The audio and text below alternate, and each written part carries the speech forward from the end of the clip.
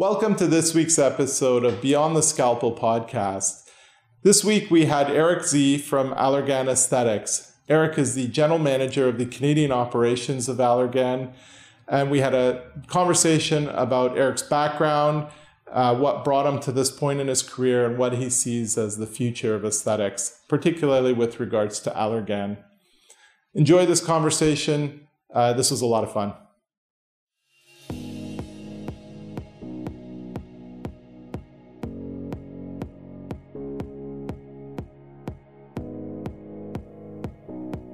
Dr. Yazdani. Hi, Eric. How are you doing? Hey, great to see you in not person, but you know what I mean?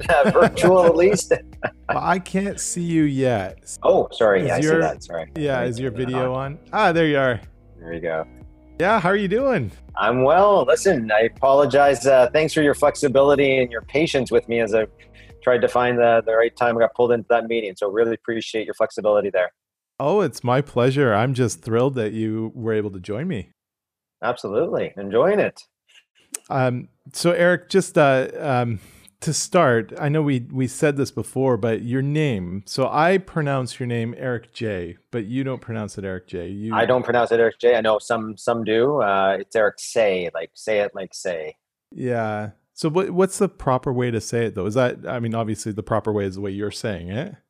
Well, I mean, I think it's not an English name, obviously. So I think it's been bastardized when it's come over to North America or outside of China. So I have pronounced as J, and so some families do it that way. Others pronounce it Say. So I don't think there's necessarily a right way. It's been adapted, over the decades and centuries. Right. Well, I mean, it's the same with Persian name. I mean, any really immigrant family or any kind of name of a family that's not American or not Canadian or English will find that there's some, as you say, bastardization of their name. But I do find it interesting how names are properly pronounced in your mother language versus how in English we start to mispronounce it. But yeah, exactly. And Eric, you are the head of the Canadian operations of Allergan. But what is your official title? General manager, Allergan Aesthetics in Canada. Right. And how's the hierarchy of Allergan work then? The head office is in the United States. Correct. Yeah. So our global office is in the U.S. And then we have two regions, actually more than that, but two higher geographical regions, which are the U.S. and international, so everything outside the U.S. And then within there's different regions, of which one of them is called the WEC, Western Europe and Canada, and Canada is part of Western Europe and Canada as one of the sub-regions under international. Oh, interesting. See, I would have thought Canada would be lumped in with a North American market with the United States, but it's not. We are put in with Europe. Why is that? Yeah. I mean, it's gone through different models. I mean, Allergan through its years has reported or been part of like a US/Canada, North America type structure. More recently, until the AbbVie acquisition, it was part of LATCAN, so Latin America and Canada. And then with AbbVie, it's moved into the WEC region, or Western Europe and Canada. So it gets bounced around. And listen, Canada's one of those countries that kind of falls in between. There's a lot of similarities, obviously, with the U.S. There are some similarities with Europe as well. So, often Canada and different organizations, I've seen it under both structures. So yeah, it really depends on the organization and what the flavor is at the time and what the thinking is at the time. Both have their positives and drawbacks as well. I mean, when you look at the U.S., it's obviously a very big country, and so Canada's 1/10, if that, sometimes depending of the size of the market. So sometimes they can get lost in that shuffle of the big U.S. market. Europe, there's time zone challenges, but then there's also the differences of I think there's a similarities at times. Well, in different markets, like if you look at pharmaceuticals, they're more payer. There's a lot more similarities in terms of the payer markets, and as well, it's different countries with different cultures, languages, etc. So there's a little more recognition of some of the differences as well. So there's a benefit of the region having recognition of that. So it's depends on what the organization's feeling, what makes sense at the time. Yeah, I mean, it's really interesting. I find it interesting. I mean, Allergan is one of the biggest, if not the biggest, company in the aesthetics market. That's Would right. you agree? Yeah. And it probably is one of the most influential as well, obviously, worldwide in terms of what we do in aesthetics and how aesthetic trends are put forward. So how you divide the markets internally, is that something reflective of how you view the global markets, or is it just simply an organization for sales? I wouldn't say necessarily for sales, but I think it's an organizational discussion of what makes sense for, a variety of different inputs. And I think under the AbbVie, I think there was also a thinking of trying to align the regions to the AbbVie structure as well. So Canada is part of the WEC region and the AbbVie structure. So I think there was, the twinning of that for Allergan as well. Now, Allergan was an independent company, and it was purchased by AbbVie over a year ago. Is that correct? Well, it would have been a year and a Yeah. half ago, I think. It was the intention, and the deal was struck exactly over a year ago, but it actually only closed in May of this year. So after going through the anti-competition reviews, et cetera, and basically the process to deal close, it became official as of May of this year. So that was only 7 months ago, 8 months ago, 7 months ago. Yeah, Yeah. right, Yeah. right. So it's been more recent, and up until that point, there's only limited information that can be shared. There's the intention; they remain as separate companies. You have to also maintain that the competitive barriers to make sure that you're not sharing information. Because I've seen it in another company where the deal fell through literally weeks before the close. So you want to make sure that you're not sharing competitive confidential information, because the deals sometimes do fall apart, be it right before they close.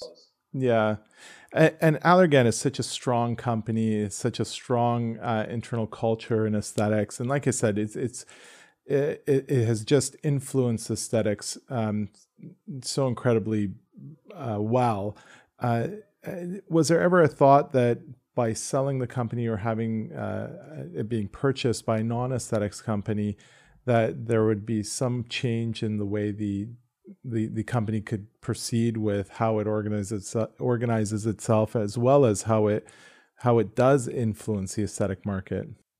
Yeah, I mean, well, a couple of things there. So I would say, Allergan was purchased by Actavis. What is that? 3 years ago, 2017, I believe, roughly around that time. And it underwent a bunch of changes at that point. I think actually under the AbbVie acquisition, there's more opportunity to actually see increased focus on aesthetics specifically. So despite AbbVie being a very large company, obviously one of the biggest, top 10, and um, it's purchased Allergan Aesthetics or Allergan, and then it's incorporated a lot of the specialty eye care stuff into the AbbVie side. It's carved out aesthetics as a standalone company under AbbVie. So it's an AbbVie company, but it's actually put pure focus on the aesthetic side, which I think is really great. That's actually what attracted me to the organization, is that it's not just, rolled in with all the others, which is, not a bad thing, but having that increased focus on aesthetics and having that, carve out in its own structure underneath the AbbVie umbrella, allows that more concentrated effort and focus in aesthetic, which I think has been lacking, to be honest, over the past couple of years. So I think this is an opportunity. But also the benefit as well is on stuff like investment in Allergan Aesthetics. I can tell you that AbbVie is very keen on diversifying its portfolio, growing in areas where they see opportunity, of which aesthetics is one of them. So as you well aware, better than me, being more new to this market than me, Allergan, as you mentioned, was a pioneer in the aesthetic space, right? And you think about Botox, you think about the plastic side, et cetera. And that's what's really helped us become the largest aesthetics company. But it's also about where do we go from here? And that's where AbbVie is very, very keen, very interested in continuing to grow, continuing to be on the forefront, not just in the spaces that we're in currently, but actually in the new spaces. Where is the aesthetics market going and how do we be on the leading edge of that as well in terms of innovations, products, etc. I can say, when they were looking at our portfolio, but then even more so in terms of R&D, one of the big things they were asking is, what else can we invest in? Whether it be, development programs or even other companies that we want to grow our portfolio as well. So a very, very keen interest with AbbVie to grow the aesthetics business even further. And the nice thing with AbbVie is that they've got deeper pockets. So that'll be nice to be able to leverage that for further R&D and further portfolio diversification. Yeah, are we allowed to talk about the future and the directions? Normally, Eric, this is kind of the conversation that we get to later on in the in the interview, but this is naturally going in that direction, and I think it'd be great to ask you about what direction you think the R&D is going to take you. I've asked some of the other guests we've had on, and understandably, people aren't so forthcoming. Now, Allergan is just such a massive company and has had such great influence on the aesthetic market. But I wonder what's next for Allergan. Obviously, the injectables world is dominated by Allergan, both on the neuromodulators, which is what Botox is, and as well as the filler market with the whole line of Juvederm. Like, what's next? I mean, that market seems so massive and so saturated. You guys had a brilliant product in your Cool Sculpting, and that, I think that's your only medical device, is it not? No, we have several. I mean, we have obviously implants as well, which are medical devices, and we have other products. Tissue, as you know. Well, I just meant energy devices. Sure. And actually, we are looking at expanding the portfolio in that range. And so one thing I have to be careful about, and may also be, in your other interviews, it may be that there was restrictions in terms of what you can talk about as well, because I can't talk about specific products because, they haven't been approved in Canada. So that's considered off-label promotion. So I've got to be careful about that. But directionally, we're looking to expand in our body contouring space, so the Cool Sculpting and evolving that as well. And that we're looking in shorter, time frame in terms of the portfolio expansion there. But also, globally, we recently acquired a company, Luminera, which is in, again, the filler space. So combining, HA with calcium. You have to help me with the name here, hydroxyapatite. That's it. I don't know how to pronounce it properly yet. It's still so new in terms of the acquisition, so still getting my mouth around that one. So that's a combination product that was recently acquired, but again, don't know the time frame for Canada. And what I would say in terms of those real next hot areas, those are in the works right now. And again, I can't speak too much about it at this point, but definitely those are the areas that we're looking to heavy up in terms of how do we develop, pioneer products in those spaces, not just the Me Too's. Yeah, I mean, the body contouring market is definitely one of the fastest growing areas in plastic surgery, if not the fastest. You guys have really done well with Cool Sculpting and Cool Tone. I'm just not sure what's next in body sculpting. Is it the RF market, which is radio frequency, that seems to be saturated as well with products that do radio frequency for skin tightening. And I don't think you guys have entered that world, but is there much more to be explored in non-surgical body contouring? Let me turn this question around to you. I mean, you're the expert. You see this day in, day out. What areas should we be looking at? I'd love to get your perspective on that to say, these are the hot areas. If we can find solutions in these areas, or if you know of product ideas, areas to explore, would love to hear that as well. I mean, I got a lot of ideas, but it's science fiction for me. I mean, I can come up with ideas. I can't tell you how to make it work. But it is the body contouring and the whole non-surgical part of aesthetics. I just find fascinating. I mean, I've been in this world for 2 decades now. And I can tell you, I tell people this all the time. When I started out, the mentality was really that people would go into non-surgical treatments as a way of kind of holding off until they were ready for some kind of surgical treatment. And so really the mentality when I remember a decade ago, 15 years ago, the mentality was that there was a progression towards ultimately having surgery, whether it's you do fillers and Botox until you're ready for a facelift, or you do something else until you're ready for an abdominoplasty or liposuction. But I think people's mentalities have really changed now, and it's not really looked at as a progression. The non-surgical options are really looked at as kind of a thing unto themselves.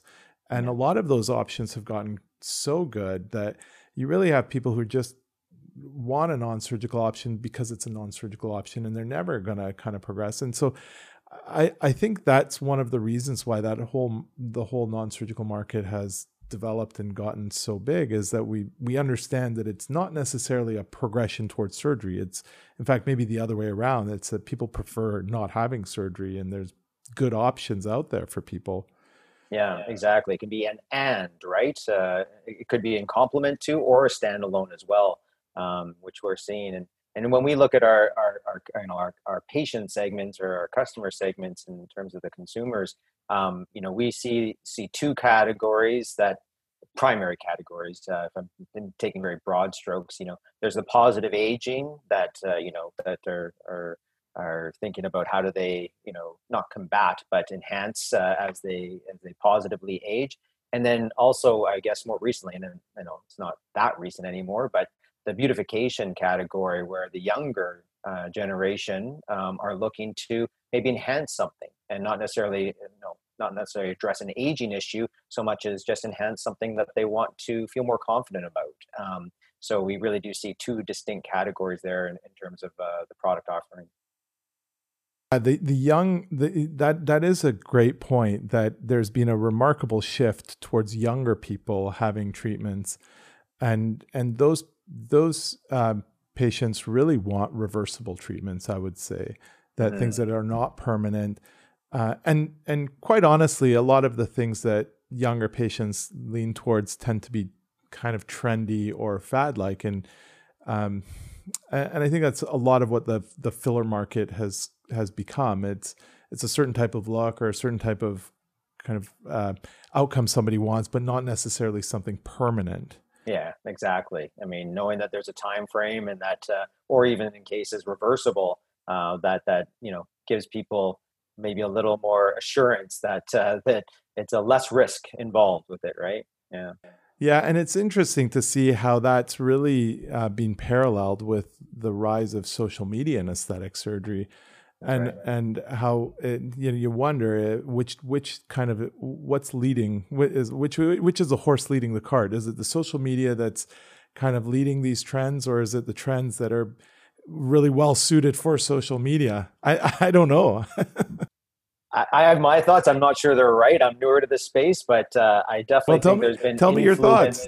Yeah. Well, I think the influence. I mean, I look to certain celebrities that have really driven this, this uptake, and of course, the Kardashians are often referenced, right, as being the trendsetters, and what might have been seen as, I don't want to say outlandish, because I don't think it's outlandish, but maybe not a norm in the past, has become mainstream, right? And I think that there's been people out there that have led the charge in that space. So I think it's been, some individuals, some high profile individuals really leading the trends on that. Do you think those trends will change when the next social media trend comes up? Do you think that social media is that big of an influence on aesthetics that, the next social media outlet that comes up will be excuse me, will be well suited for a different type of aesthetic trend?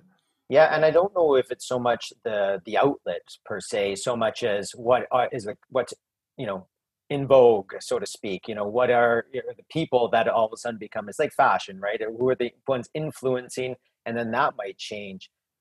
Something else I learned that I thought was quite interesting as well when I joined Allergan and learned more about the aesthetic space was the cultural differences as well. Like when you go to country, there are huge differences in terms of, what the population's looking for, what the patient's looking for. And I was given an example where, North America, the trend is typically to look, enhancements without looking overdone, quote unquote, right? It's still keeping and maintaining a natural perspective. But other countries, and Russia's an example, where it's actually a symbol of status if you can get these procedures. So they tend to go on the more noticeable, and they want to be seen that they've had some work done because it shows that you can afford to. So there's these huge cultural differences as well when you go around the world. So I thought those were quite interesting.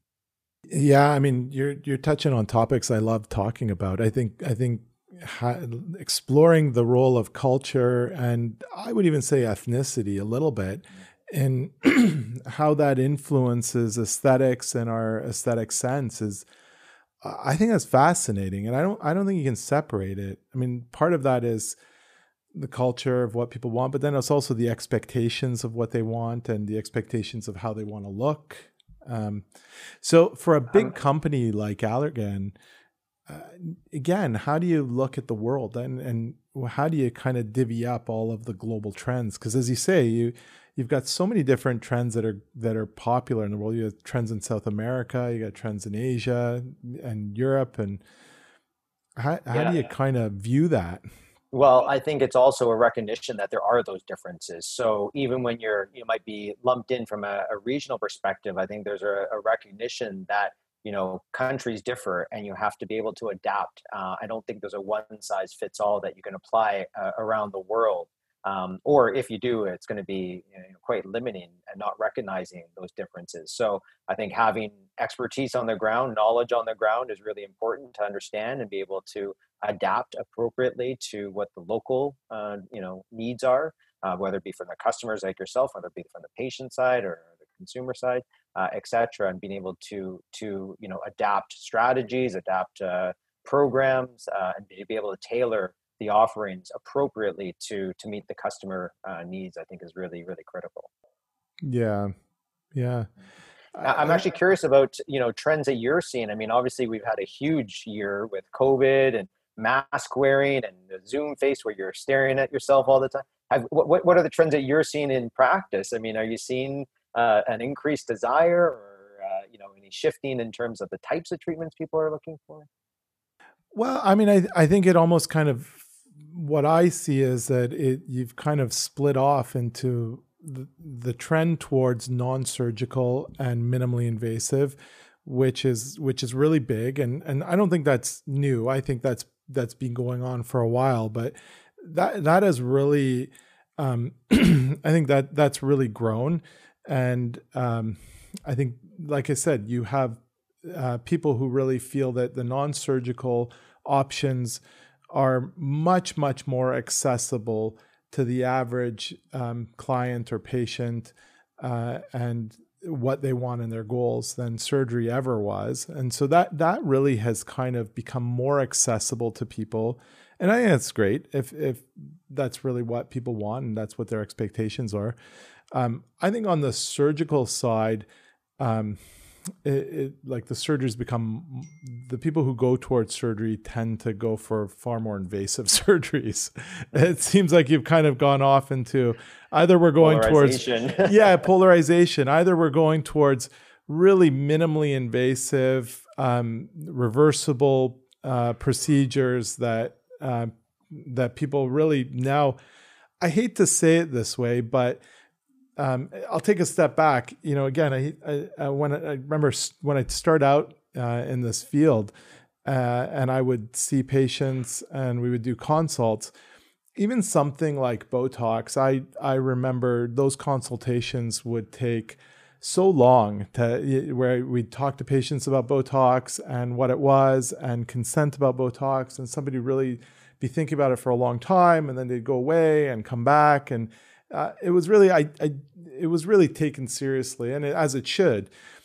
I mean, now it's so accessible, and the average person who comes in is already just so knowledgeable about these options, just worlds ahead of what they used to be, that I'm not trying to minimize this, but it's almost like people look at this like a haircut and color, where this is it's something that's so casual right now that they really do view it as a reversible thing that they're very knowledgeable about already.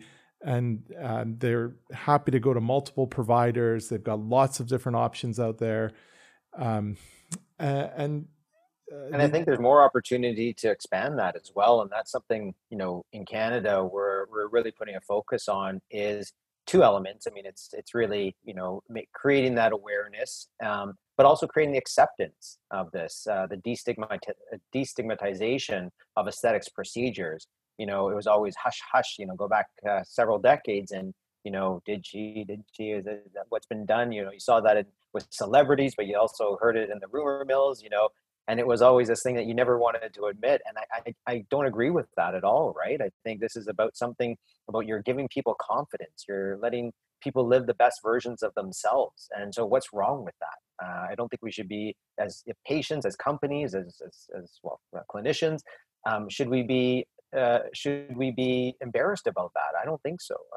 And so that's something I think we want to have an impact on. You know, we're actually investing quite significantly on creating awareness and trying to normalize this positively, because again, we don't think it's something that's bad. We think it's something that, you know, empowering people, empowering patients, giving them confidence. We think that's actually a great thing. So it's also something for me that's important, and is having an impact. And I've seen it firsthand. I researched before joining Allergan, but also seen it through training, but also you know, live sessions, and the impact that it can have. I mean, you must see this daily in terms of being able to you know, unveil, or so to speak, or see the results after something, and you know, the emotions that you can see in some patients. It's incredible, the impact. And you know, there's a lot going on there in terms of you know, there might be something that they weren't confident about, or something that they had a self-consciousness about, that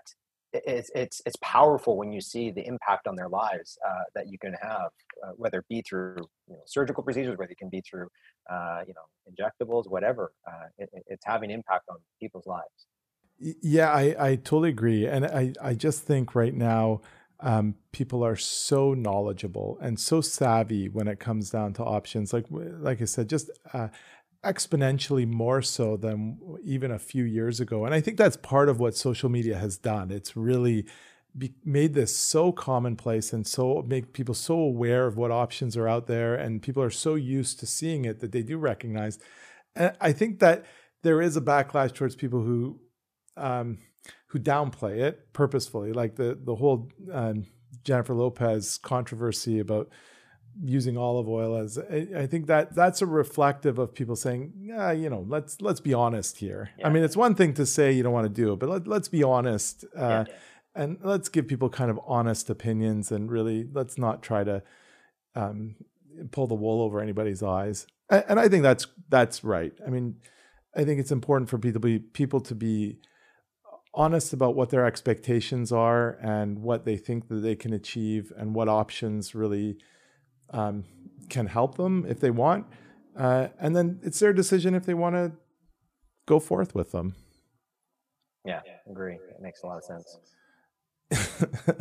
But I do think social media has really influenced, obviously the filler market for sure, but the whole non-surgical market has become so incredibly swayed by how accessible social media has made it all.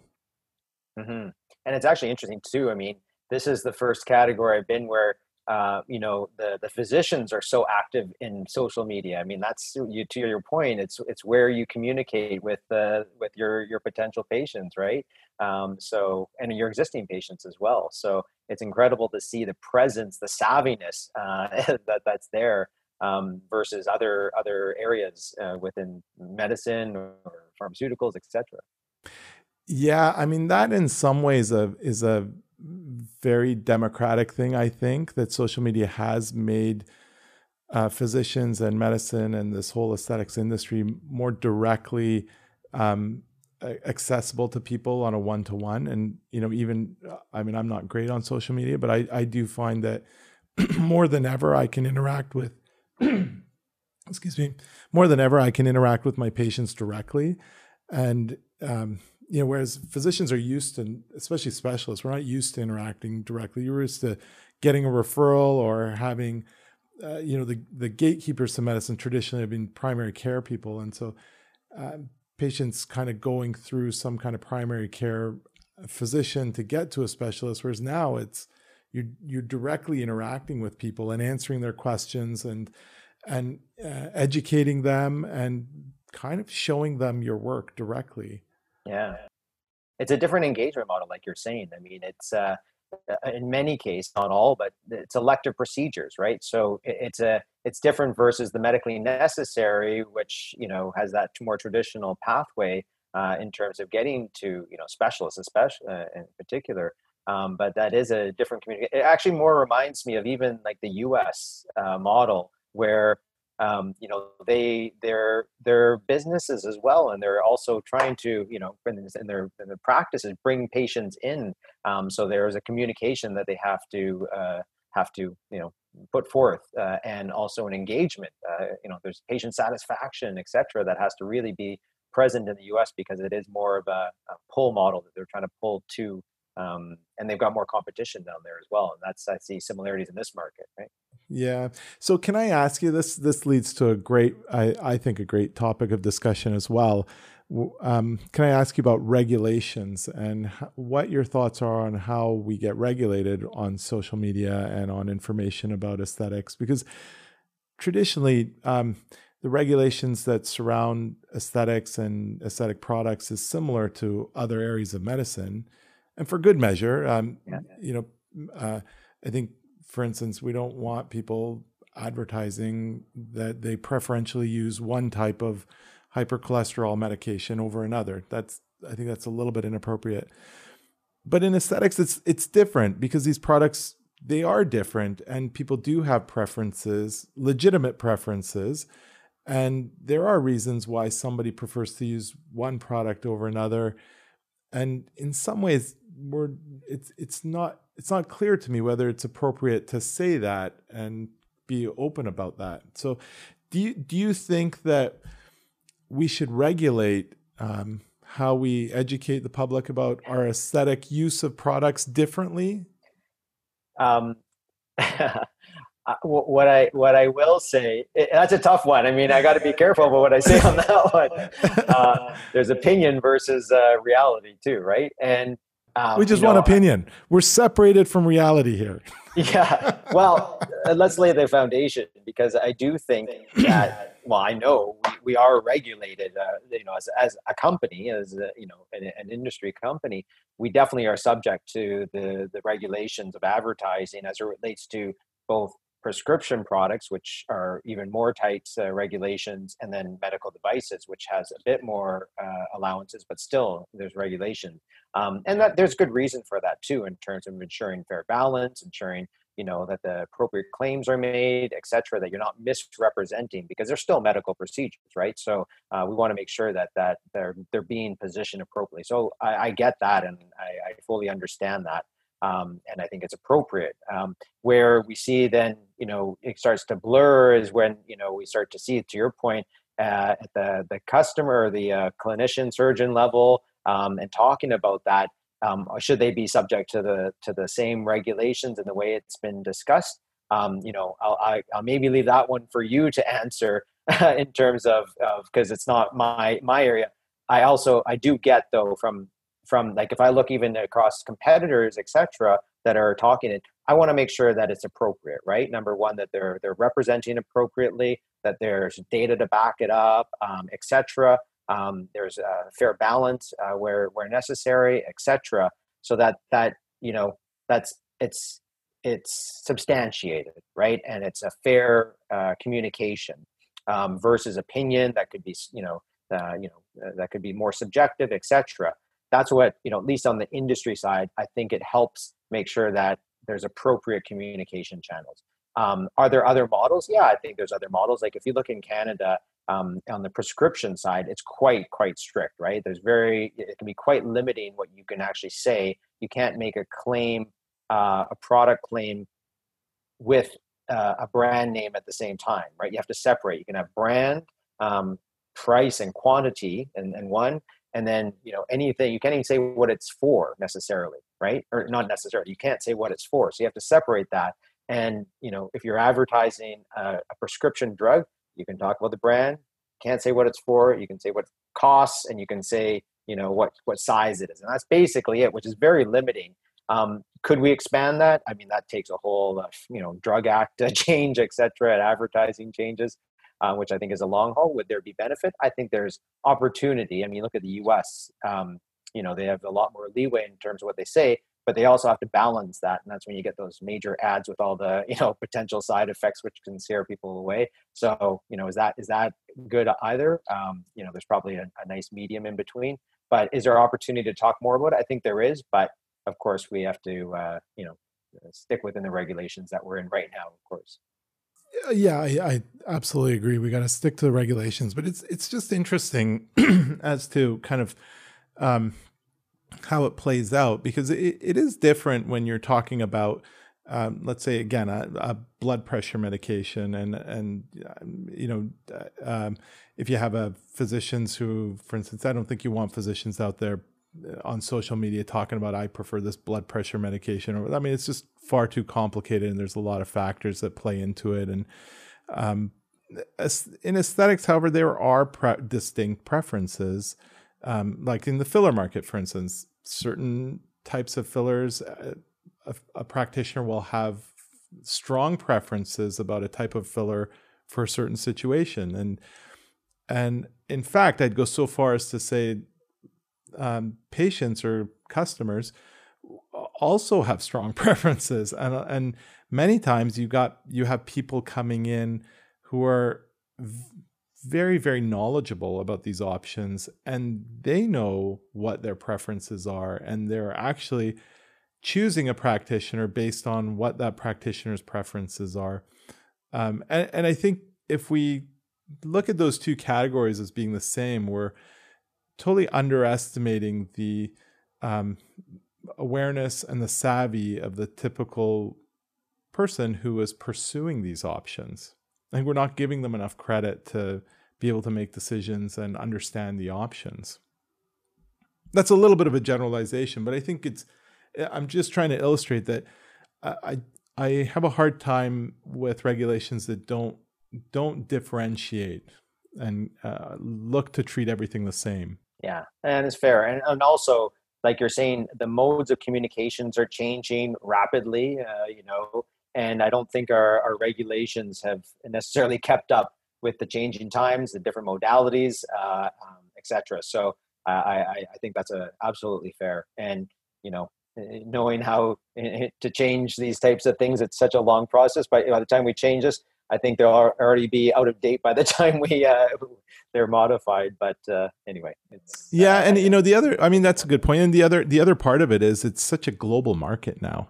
I mean, really, like it's kind of foolish to think that when we're advertising to patients or educating our patients, we're sticking to the small geographical area that we're in. I mean, right. Nothing is limited to that geographical area. I mean, anybody who's on social media knows that you've got people from across the world that are following you, and even patients here, they're not necessarily just following the few people that are in their geographical area. They maybe follow me, and then they follow somebody in Los Angeles and somebody in Brazil and somebody in London, and all those people have different regulations and that they're following, and it's not uniform, and so it's seems a little silly to have geographically specific regulations, doesn't it? Yeah, no, I absolutely get you. And I mean, we've been dealing with this with television advertising forever, right? The U.S. advertising coming over to Canada, and I hope we don't get to the stage, on the internet where you've got geo blocking. I just don't think that's realistic. I mean, obviously, there's certain countries that do that, but in the free world, hopefully, that we don't see that happening.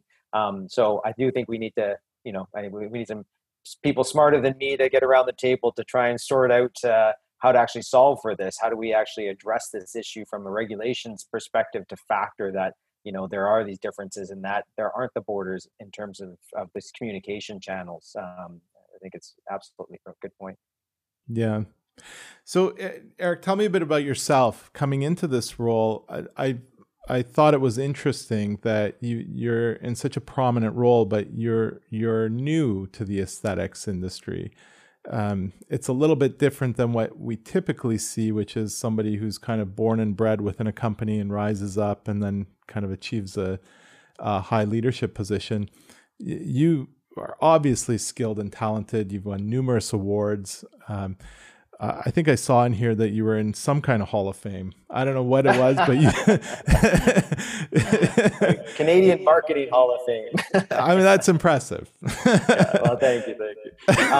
Yeah, no, I mean, so yes, I didn't come from or wasn't born and raised in the aesthetic space. I've seen some similarities. I mean, I'll give you a little bit of my backstory. I actually started as a sales representative in the ophthalmology space in Vancouver. I covered all of BC. This is back in the '90s, and actually Jean Carruthers was on my target list as one of my customers I was supposed to visit. Now, my products didn't really relate to what she was doing, so I didn't connect with her that much. But I was very aware. This is in the early days, obviously, when Botox was just being explored in studies for the cosmetic use. So was keenly aware of that going on.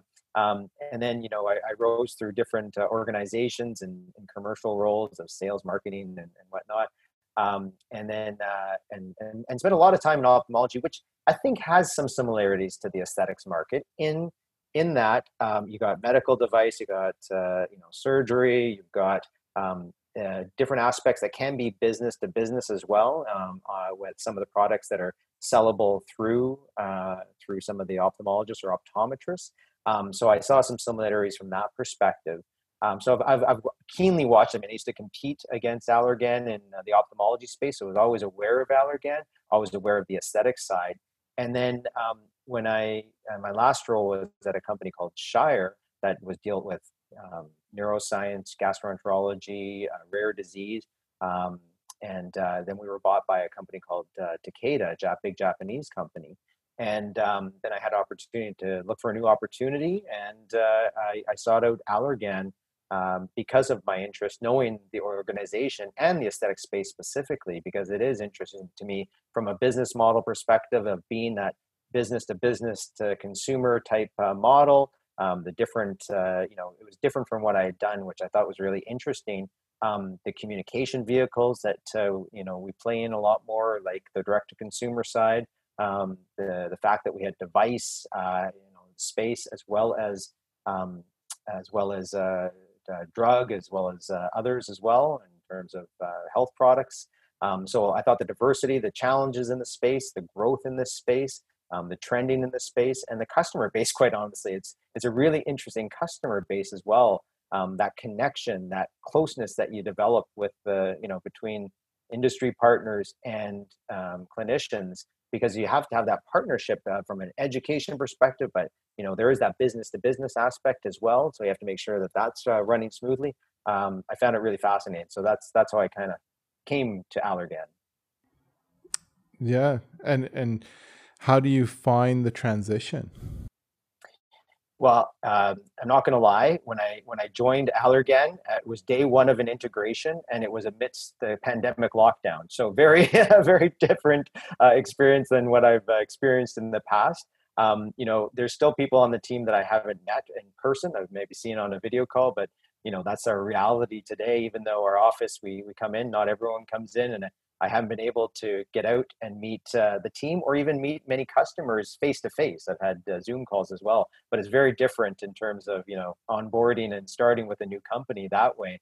So there's definitely been some challenges, but also been a lot of excitement. We're going through an integration. I mentioned in terms of the benefits I see with that integration, with that increased focus on aesthetics, which I think will be really helpful.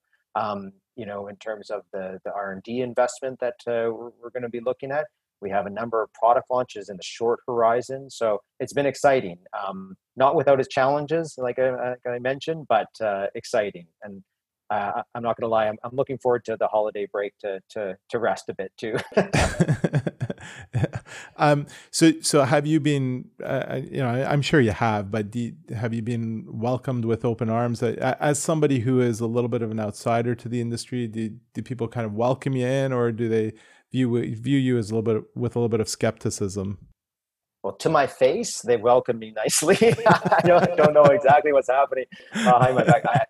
I'm joking, but I have to say it's been actually quite refreshing. It's been really. I was worried about that, quite honestly. I know this is a tight knit community, right? A lot of people have been here for a long time, whether it be obviously on the surgeon clinician side, but also on the industry side. There are many people that have been around for a long time. So I was wondering how I was going to be received.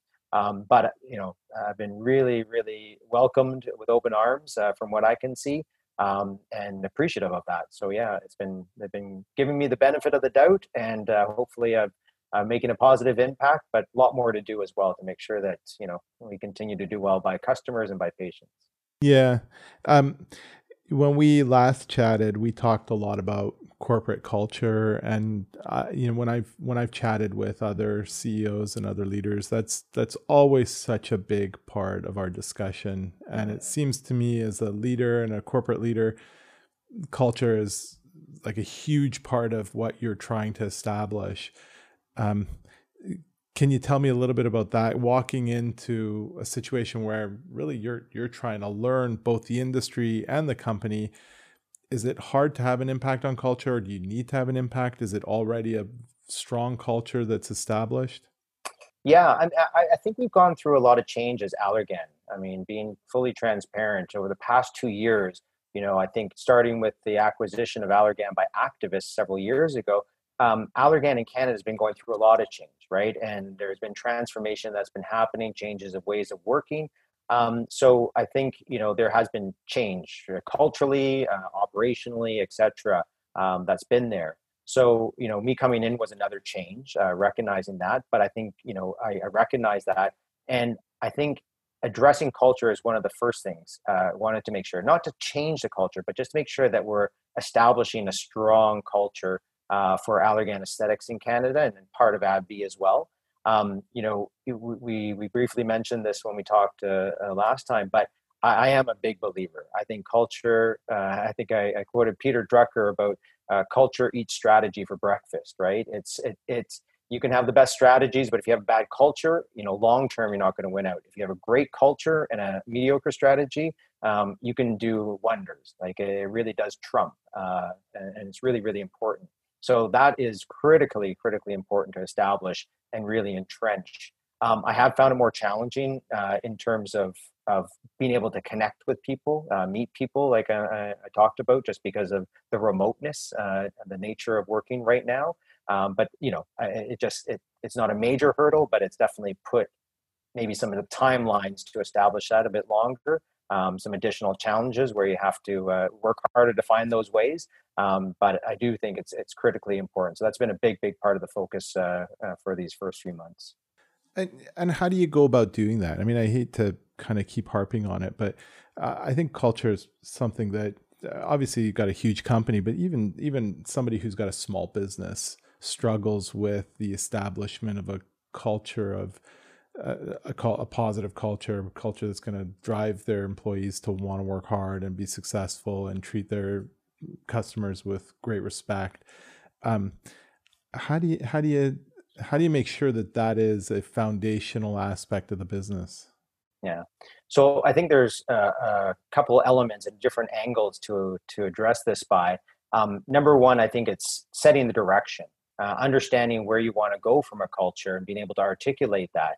And that starts with building, what that looks like. And I think there's a top-down approach where we can say, okay, here's a culture, and we're going to live this, which I don't think you get great buy-in, or you can get some buy-in, but I don't think you're going to get broad buy-in.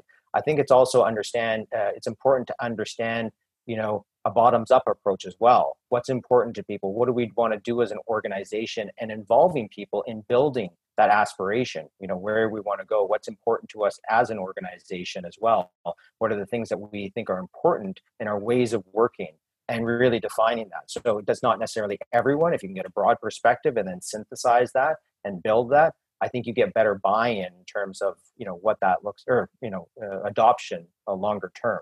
So then being able to clearly define what's important to the organization and to the company, to say, here is the important elements in terms of, whether it be collaboration, whether it be, openness and honesty, whether it be transparency and those different elements and whatever it is, making sure that those are clear, and then communicating that and making sure that people understand this is what we aspire to, and ensuring that people understand that, and then it's living it. I think that's the big element as well, is walking the talk as well, and actually not just putting that up and coming back and revisiting it every whatever months. It's actually embedding that in terms of whether it be everyday communications, whether it be in meetings, whether it be in whatever touch point you have, is really holding those at the forefront and making sure. Now, listen, you're not going to be perfect all the time in terms of being able to live those cultural elements every single time. But it's, if you know it and you've all agreed to it, then you can hold people to account and call people out if they're not living up to those cultural elements as well. And if you have an open culture, then people are okay with addressing that and actually making sure that we're reinforcing those behaviors and ways of working that as an organization we aspire to. Yeah, I think you guys have done an outstanding job, really. And I think one of the things that I've seen that maybe it helps with Allergan is how much you've focused on education, the whole educational kind of component of aesthetics. And I think how you guys interact with both the public as well as practitioners and provide educational experiences is, I can't help but imagine that has really developed a strong internal culture for you too. Yeah. Well, I mean, I think it's the value offerings, right? And like, how do we create value in those partnerships, whether it be through education, whether it be through, raising awareness, growing that overall awareness throughout the market. I think hopefully those are elements that you appreciate on the other side that, we see as working together to grow the overall market, right? Yeah. Yeah. Now, do you find Allergan is, my understanding is it has a division of Allergan breast and Allergan face. So the products related to face obviously go into the face market, and then the breast covers the whole breast implant market. Have you seen kind of distinct changes in the breast implant market over the past couple of years, particularly? That's a loaded question, isn't it? Yeah, kind of. I guess so. Yeah. There's been an evolution for sure. Of course, with some of the, obviously the challenges in the breast market. So, certainly we've seen a change in the product types that are being used. Our breast category is called our plastics and regenerative medicines. So we have both the plastics, which is the plastic surgery breast side, but then we also have regenerative medicine with some tissue side and other devices as well. So unfortunately in Canada, that's still a sizable market for us that we still have presence. Obviously, it was challenging times as well. I mean, we can't sugarcoat it. It was a challenging past couple of years on that side globally with respects to the breast side. I think we have to thank the partners for working through this with us, and know that it hasn't been ideal, and there's been trips certainly, but hopefully seeing the support and the discussions that we've had, and trying to support the industry as well, and the clinicians through this challenging time. Yeah.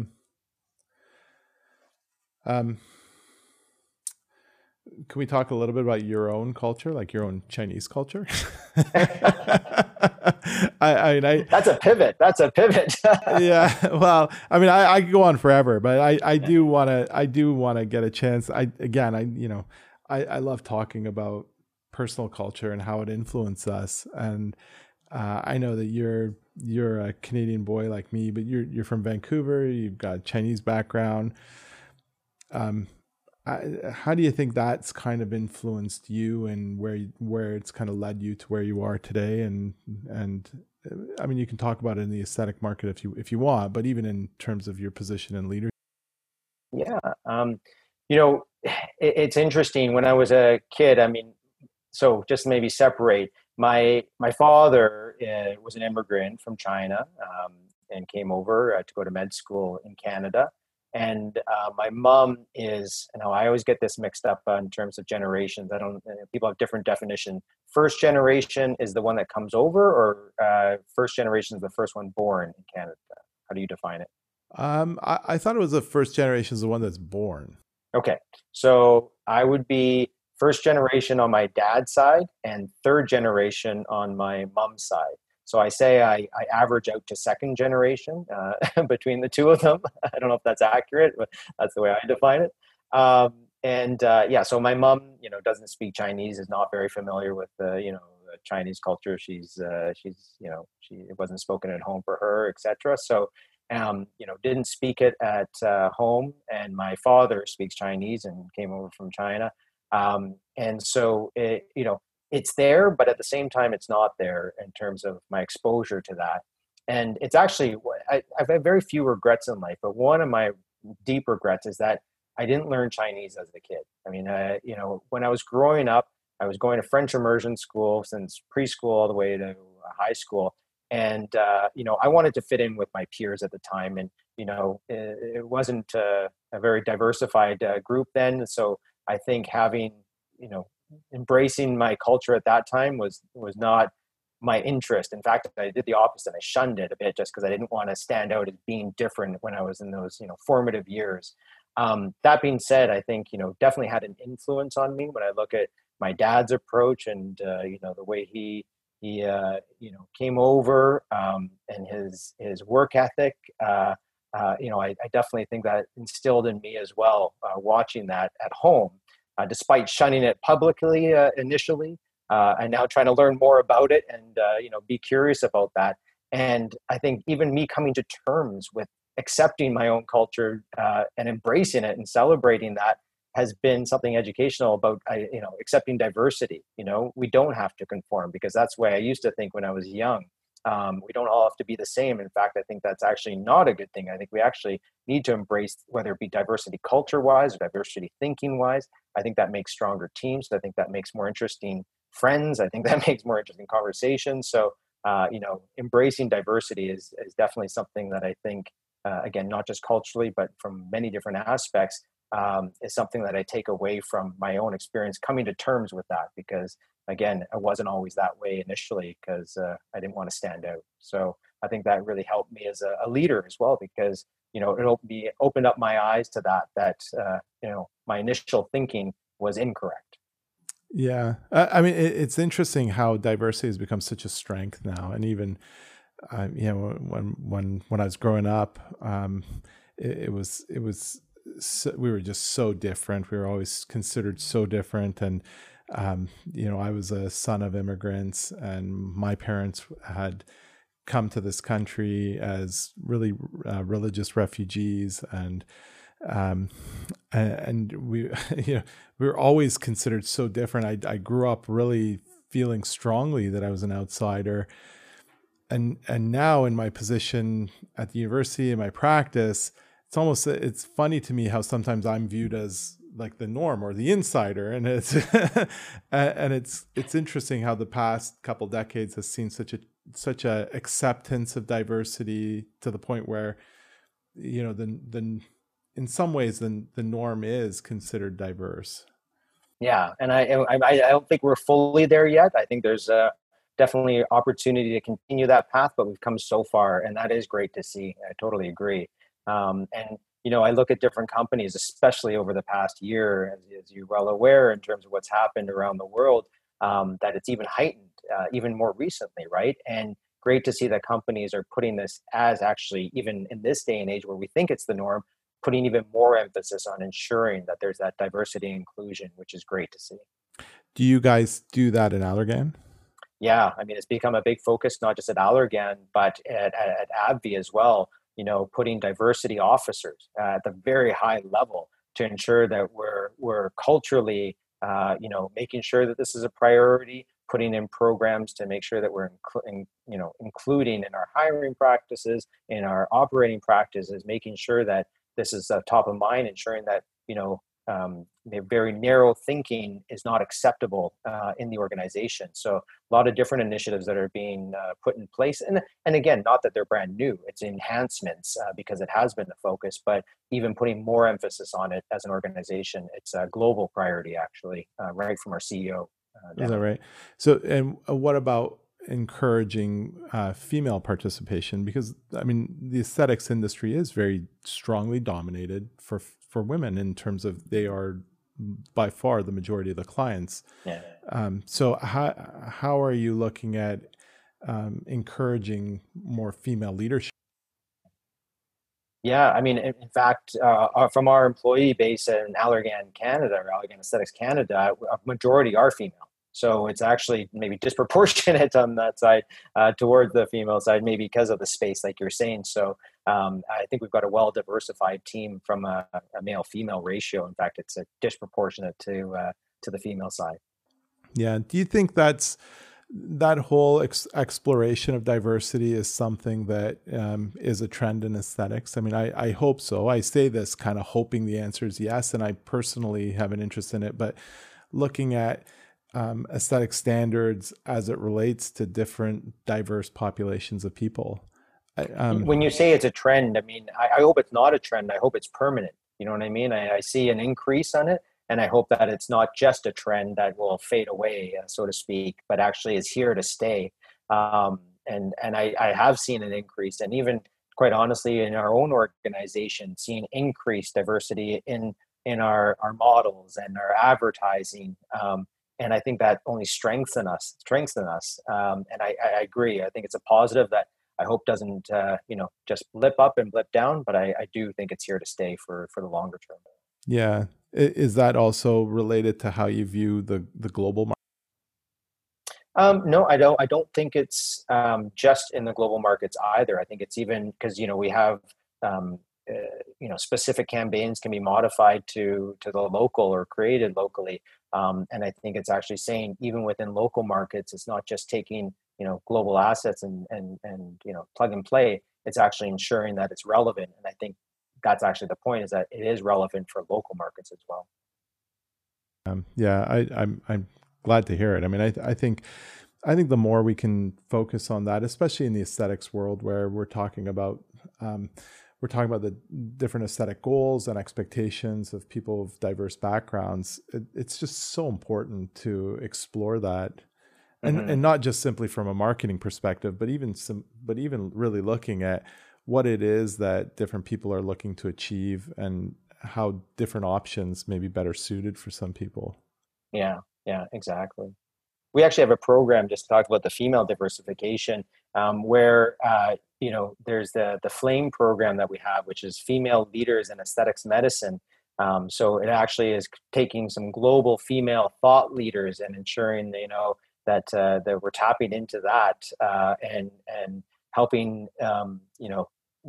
tap into their expertise, but giving them platforms as well, where they can be thought leaders around the world, which they are. We're just leveraging that from the female perspective, that giving that stronger voice and hopefully amplifying that, because to your point about them, the female being I don't want to say disproportionate, but heavily present, obviously, in this space, being important that they have that voice as well. Yeah. So maybe can you talk a little bit more about innovation? So how are you guys exploring your R&D and what your next kind of set of innovative technologies are going to be? So we have a whole R&D team globally that has a number of assets and development programs that they're looking at. I think you're asking what more specifically. I don't know if I can give you as much detail as you're looking for in terms of what areas we're really diving deep. I'm trying to nail you down, Eric.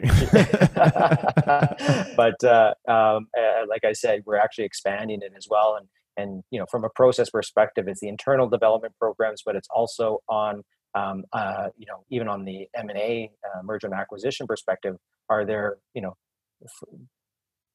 innovations that are further along that we can even bring in that might be further along the pathway that can come to market even sooner? So that's the two aspects: internal development and then business development, where you can actually bolster with because it takes a heck of a long time to develop products, right? And especially innovative products in untested areas and innovative areas. So if you can also partner with other ones that are, developing, innovation outside and bringing it in, that's also can accelerate that innovation. And that was the case with Cool Sculpting, right? Yes, exactly. That was a merger. Yeah, exactly right. Um, yeah, I mean, I think I think that these are really great questions that we've had a chance to chat about. Um, I was going to ask you a little bit about some personal questions for you as we start to kind of wind down. I've got some hot takes for you. I know you've got passion in woodworking, right? Yes. So tell me a little bit about that. How does that play into the whole leadership in an aesthetics world? I don't know how to make the link to leadership in the aesthetics world, but what I would say is I love to create, and I love to take something that in its raw form and transform it into something, whether it be practical, beautiful, whatever it might be that I'm working on. So to see that transformation, I don't know if see parallels to your work you do and taking something in a different state and then transforming it as well. But I get great satisfaction out of that. So, and taking something that can seem, it sounds, I don't know how to phrase this. I love raw wood. Like when you're looking at it, the grain and this, like it just, you see possibilities there and just the uniqueness of this natural product. I just think, I don't know, I am fascinated by it and all these different types. And there's so many different types of wood locally, but also, from around the world, and the differences in the colors or the shapes and the patterns. It's just, it really does marvel me in terms of the diversity and the beauty that you can find within it. And then you can take that and transform it and even enhance it even more. It's just, I don't know, it's something that I love. And also just for me, it's also something about, focusing on something different as well. When you can take, you have these great hobbies that you can, remove yourself and recharge and throw yourself into something else for a bit. It gives me more energy when I get back to work or doing something different. So it's also my escape, but not escape, because I don't think I'm running away from something, but it's helping me be even better, in terms of at work and leading. Yeah. What's your daily routine, Eric? So I'm an early riser. I've become one. When I was, earlier in my life, I tended to be a night owl, but I've definitely shifted over to being an early riser. Every other day, I like to do some form of exercise, whether it be running or during between jobs. I joined my wife's boot camp, so I crashed. I was the only guy for quite a while until COVID. Now I've seen a few husbands come in on the COVID side. We do either a workout or go for a run. And then have breakfast, and then get to work. Spend the day at work, and then I try and be home for dinner with the family. That's important to me, to spend the time with the family, with at least at a meal. And then typically there's a lot of emails to catch up on after work, and then it's to bed fairly early. I've learned myself that, if I spin for an hour at night because I'm tired, I can usually, get it done in 10 minutes in the morning. So I'd rather go to bed, wake up early and get it done, rather than try and, spin on it late in the evening. Well, that's great. And what's your favorite Allergan product? Are you allowed to say? Yeah, well, I haven't explored them that much. I haven't gone in to see anyone yet. So far it's been a Skin Medica product. I've been working on the TNS Essential Serum. Are you using them? Yeah, that's what I've started to use, but I haven't had any injections yet. I say yet. I'm still figuring out how to get that done. So with time. Good. Who would you consider to be one of the biggest influences in your life professionally? Professionally, I would actually say one of my old bosses, and she taught me so much about culture. I worked with her for probably 8 years. And I was very fortunate to start in my career under her leadership, and I saw that power of culture. So she really did teach me, and knowingly, I don't think she was conscious about it, but it was an unknowingly teaching me initially about that sense that you create with a team, that sense of belonging, that sense of wanting to do more for the organization because you felt that affinity towards it. So that was had a huge influence on me throughout my career. Where do you think Allergan Canada will be in 5 years? I think we're going to be even bigger in a positive way, not from a bureaucratic way in that sense and big machine, but I think we're going to be seen as, we've been the leader in this space, obviously for decades. And I think we're only going to entrench that position as we bring out more innovations, not only in products, but also hopefully in the ways that we're doing things and the ways that we're partnering as well. So really want to make sure that people want to do business with us and be partners with us. One thing I learned when coming in is that there's a strong affinity. People have, some people have told me they've grown up with Allergan in their careers, and that partnership, and they really appreciated that. And I hope we can even entrench that further. That people feel that they can continue to grow, or if they're newer, in their career or newer to aesthetics, that they feel like, hey, Allergan's the company we want to do business with because of, all the things that we do. Yeah. Okay. Last question. I've asked everybody this. What is the global issue that's most important to you personally? Quite honestly, it's COVID, and I know that sounds a bit, probably overdone and overplayed, but I think it's going to have a dramatic impact on the ways we do business.